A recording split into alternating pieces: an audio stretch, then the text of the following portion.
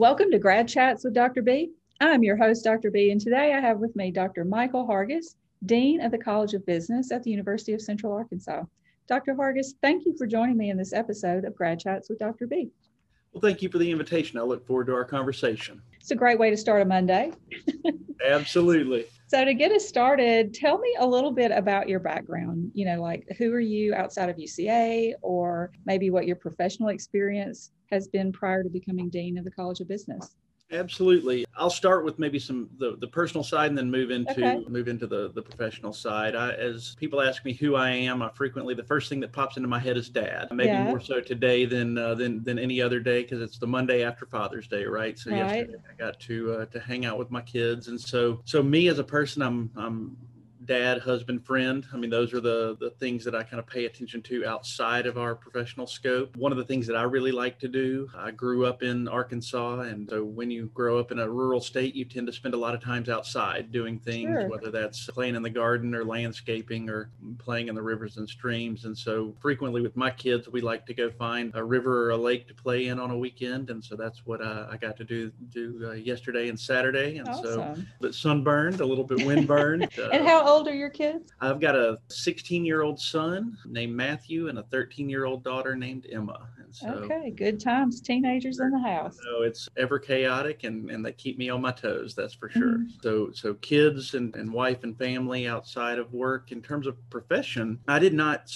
move into academics thinking I was going to become a dean, right? So my path in academics, and you might have been the same way. I know, who of us dreamed of being a dean when we were small? That's right. So I went to college, and I was one of those students who really had no real plan for what I wanted to do after college, but I had three college professors that had formative impacts on me as a person. And I realized, wow, this may be the coolest job in the world, right? Yeah. They have flexibility with their careers. They get to chase and do research on questions that are interesting to them. And it was intellectually engaging. And so somewhere around my sophomore year of college, I realized I want to be a professor. I was a psychology undergrad student, so I thought I was going to end up in an undergraduate psychology program teaching social psychology or research methods or something to that effect. But I was not of the path that I was going to go straight to graduate school after undergrad. I needed to work for a few years and get some other experience. So I took a job in healthcare research and worked at UAMS for the University of Arkansas for Medical Sciences for 4 years after I graduated from college in their health outcomes research side. So my job was as a research assistant, was to go out, collect data so the physicians and treatment teams could learn more about the efficacy of their treatments. And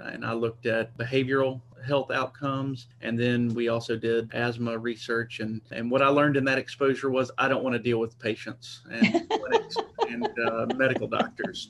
It's good to learn that when you're still young, right? Yes. And so I learned that the type of psychologist that I wanted to be was not a clinical psychologist that was dealing with patient treatment. And so I started looking at what other areas of psychology existed. And at that point, there was a relatively new field called industrial organizational psychology. It's been around for a little while, but didn't have a lot of graduate programs, didn't have a lot of PhD programs or pathways. And so I just mapped out the top 10 programs in those disciplines, and I applied to all of them. And I got into one of them. And so that took me to Detroit. So moved from Little Rock to Detroit with Jessica, and we got married just before that. And she was an art teacher in Detroit, and I was a graduate student and small-time consultant. And we lived there for the first bunch of years of our marriage while I was going to graduate school. And that's where I finally got to teach classes and really work in the training and development side of psychology. So I was at Detroit for a while, and then moved to Tennessee, Chattanooga for my first faculty job. Bought a house, enjoyed the time there. And then I had a colleague that worked at Central Arkansas, and he said, hey, we've got an opening. You want to apply? And so 9 months after buying a house in one town, applied for a gig here and moved Jessica and Matthew, my son, who was 11 months old at the time, back to Arkansas, and have been at UCA since 2006. So started as an assistant professor. Along the way, said yes to a few administrative opportunities that popped up, and then 2013, the opportunity to lead the college presented itself. So I've been the dean since 2013 here in the College of Business, and it's been a fun and wild ride. So as dean, what would you say is a good day?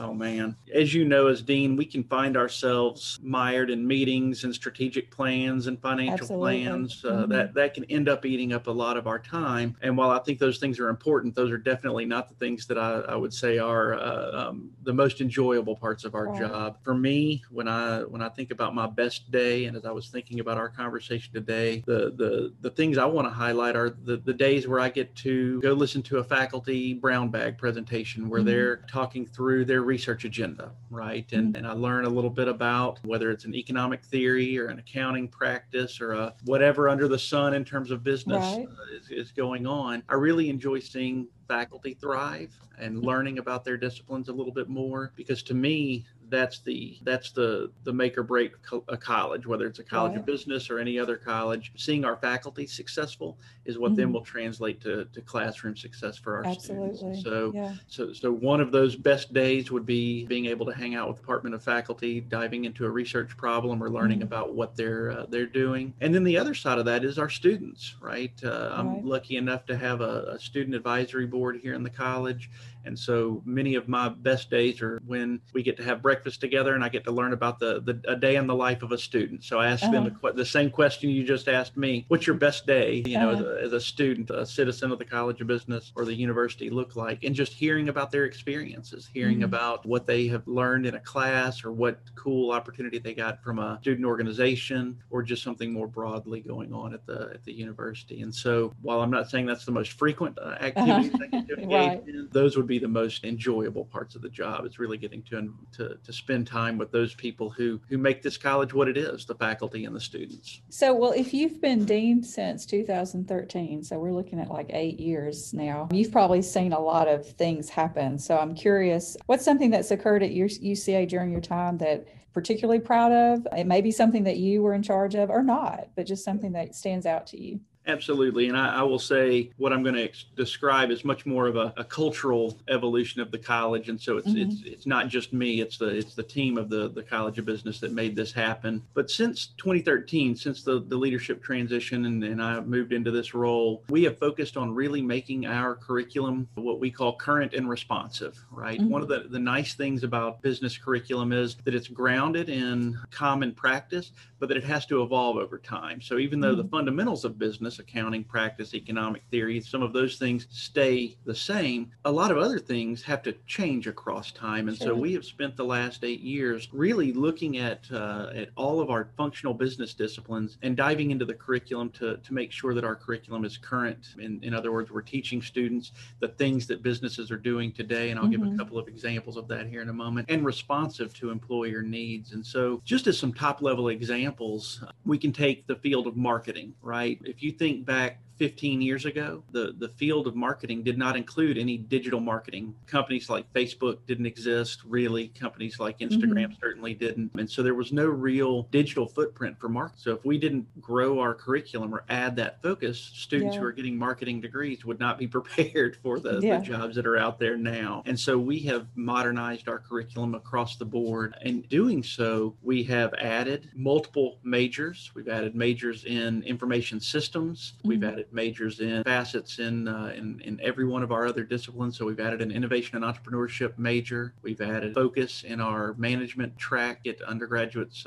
trained in human resource management. We've added specialties into accounting. And so that's been our undergraduate focus. I know we're going to talk more about our graduate programs here in a minute, so I'll wait for that. But really, that's the broader focus is really making sure that our curriculum's modern and current. So let's go ahead and jump into graduate programs in the College of Business. I know you've got 2 programs that are, they're fairly well established. You've got the Master of Business Administration or MBA program, and then also the Master of Accountancy. So what are the standout features for these programs compared to similar programs at other universities? Absolutely. So yes, our MBA program and our Masters of Accountancy program are longstanding in our college, right? The MBA's been around for 25 years in the college or more, and the Masters of Accountancy about, maybe 20 years as well. So longstanding, both have a a great pipeline of students. The way we differentiate our programs, both at the MBA and the Masters of Accountancy, is really focusing on the type of students that we're trying to get into the program. Okay. And so most frequently in both of those programs, we are educating working professionals. So people who are already in a career track and they're looking to advance their career or move into a different facet of that career. And so with our Masters of Accountancy, what we've done recently is move towards a hybrid teaching model for our students. And so what that means is each class in the Masters of Accountancy meets twice a week for the standard academic term. One of those meetings is going to be face-to-face, and one of those meetings is going to be online, either synchronous, so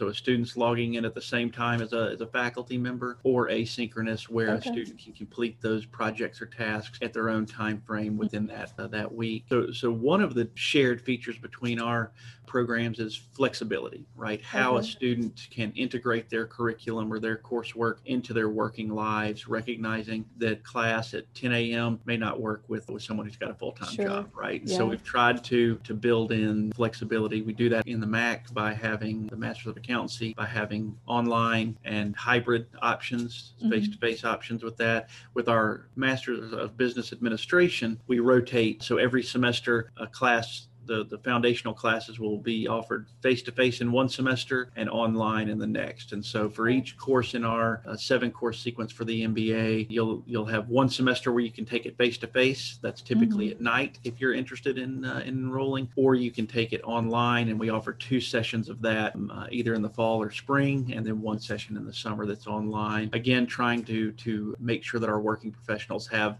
the path that makes sense for them. The other thing that we do is in terms of that flexibility, when we admit a student, we don't make them choose, I'm going to be an online student or I'm going to be a face-to-face. In many cases with other programs like ours, you have to say on the front end, I want to be a fully face-to-face student or I want to be a fully online student. And we found that's an unnecessary burden for our students. There are many students who are working their way through our curriculum that they're comfortable with accounting, right? And so they wouldn't be scared of taking an accounting or a finance course online. It doesn't cause them concern. And so they'll take it online. But then others want that face-to-face interaction, want that weekly timetable. And so being able to help them sequence their courses so they know, okay, every fall, this class is going to be face-to-face, spring, this is, and we can build out that plan so that they can take whichever course they want in whatever format they want.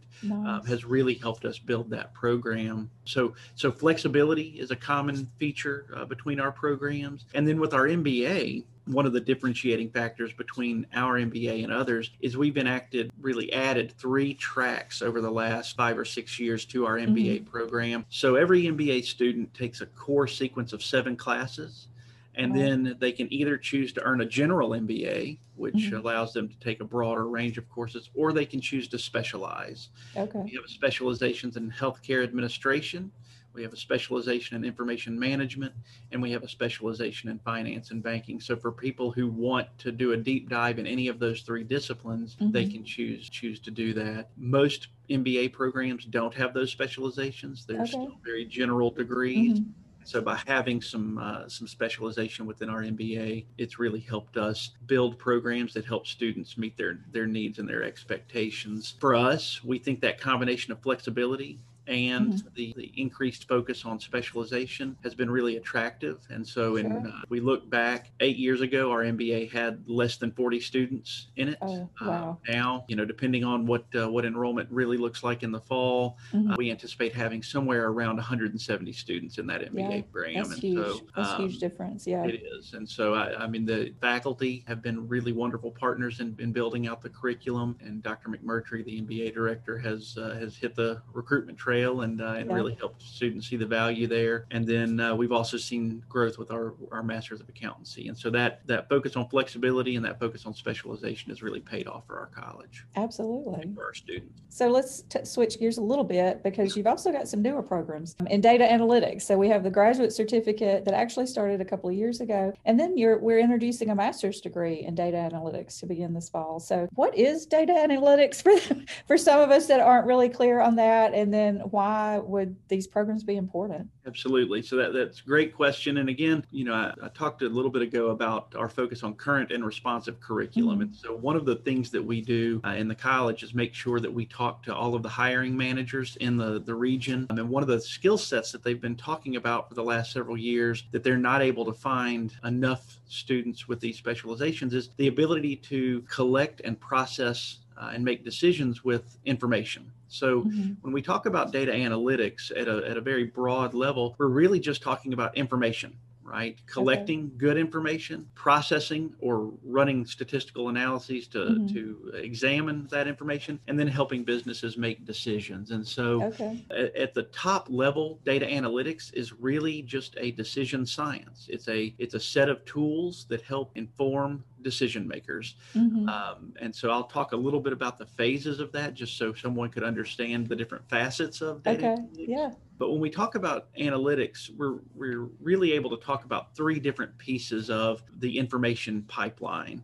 First, we've got to talk about data collection, right? We've got to talk about the information that we gather. And so when you have a question, let's say that question is, I want to reach 19-year-olds that have a disposable income of X because I want to sell a car, right?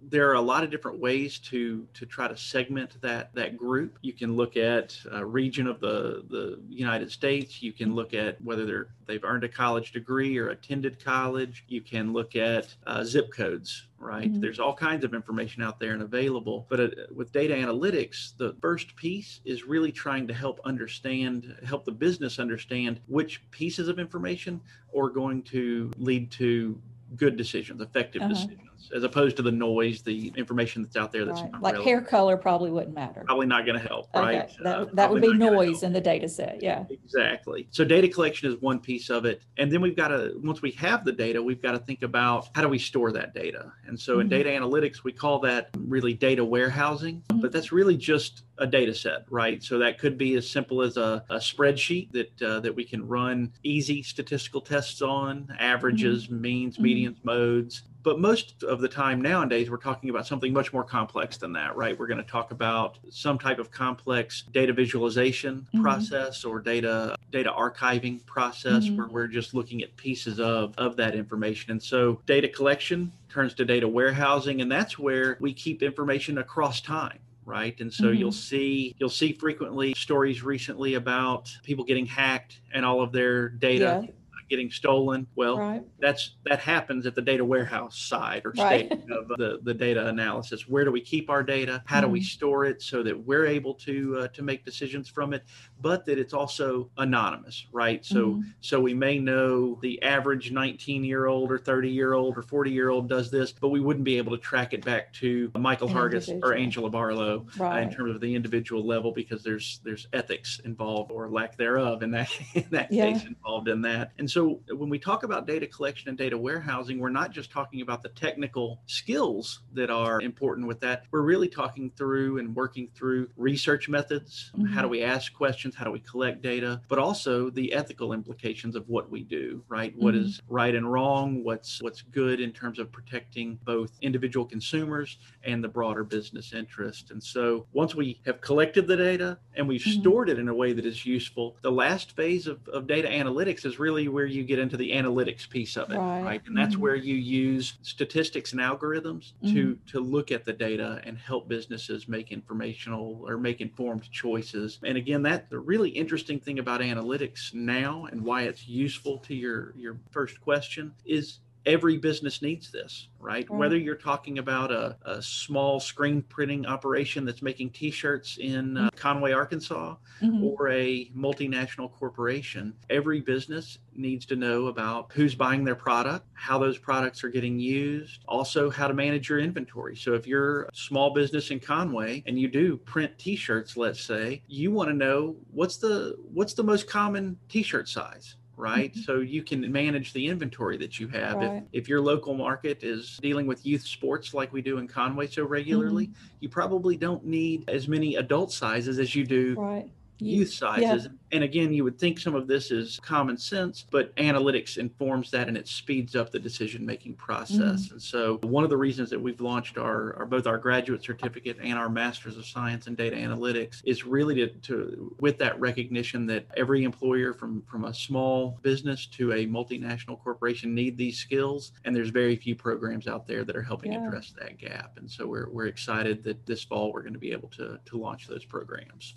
As you were talking, I was thinking about, so, my background is a math educator. So we talk about what should kids be learning in pre-K-12 classrooms and all. And we have historically had data analysis and probability as our content strand. And so we teach kids every year how to find the average, year after year we do that. But now there are greater calls for us to rethink that and talk about data science. We actually had an article, so I'm also an editor for a journal, and we had an article that recently came out about data science. And while I'm still struggling with at the pre-K-12 level, how teaching data science is different from what we've always done, I'm wrapping my brain around it, I hear the significance of it as I listen to you talk about data analytics. Because otherwise, if you're that small business person, you can trial and error to figure out what size t-shirts you need and end up with a real warehouse, physical warehouse full of 3XLs, or you can use this data analytics skill set to know up front, here's what I need in my inventory. So that's really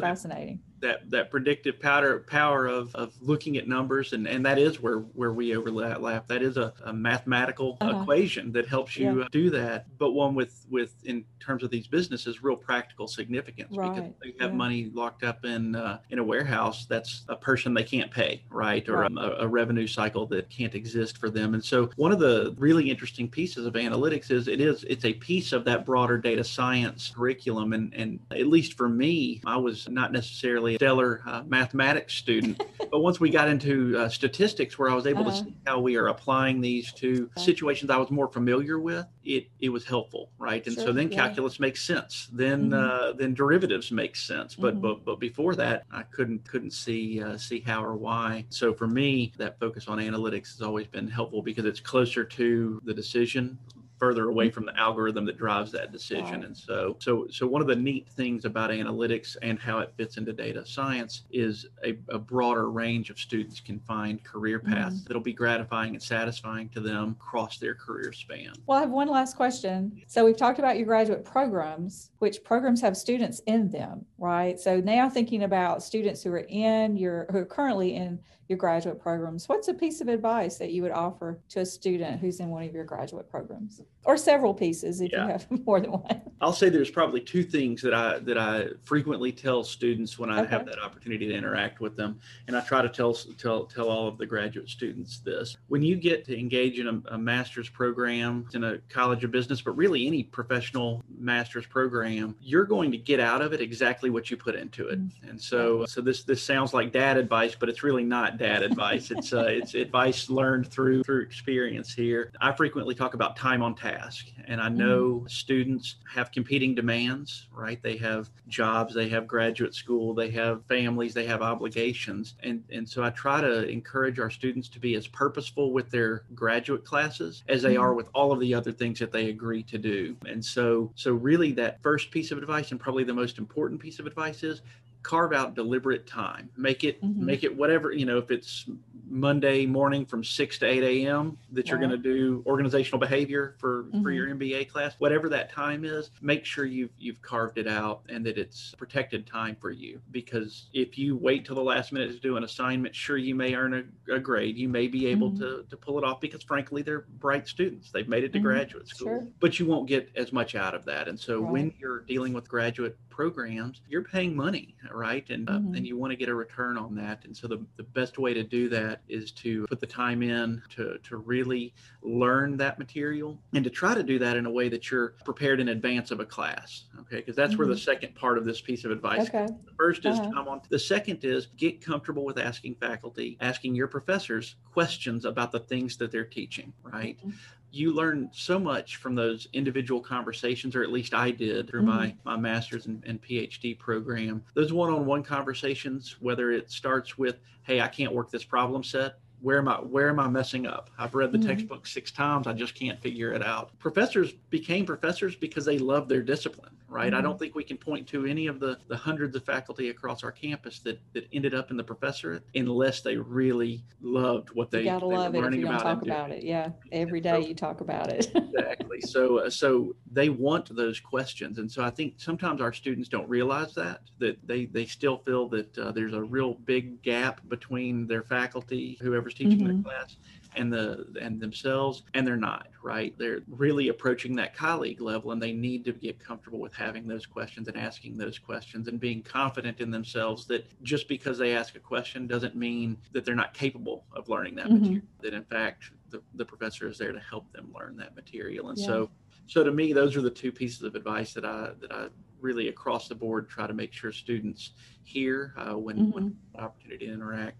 Spend the time up front to get prepared so you know what questions to ask, and then don't be shy, right? Ask those questions. Ask those questions. And sometimes you have to ask the question 2 or 3 times, right? Because you're talking past each other still. And so don't be shy, and really that regular and frequent communication with your faculty member will pay off. Those are both very nice pieces of advice. I reflect back the second one about asking questions. That's hard. Like a lot of us came all the way through our undergraduate program, like breezed through without ever really having to talk to a faculty member. And that first time you feel like something's wrong with you, and there's nothing wrong with you. It's a part of the process. So that's wonderful advice. And so the last thing I'll say is if you end up having some stage fright right at the beginning of that conversation with the faculty member and you're not ready to ask your question, you can always start with, how'd you get interested in this field, right? Throw it out there. That's talking, a general, easy, scripted question, and it can be the starting point of a more in-depth conversation. And so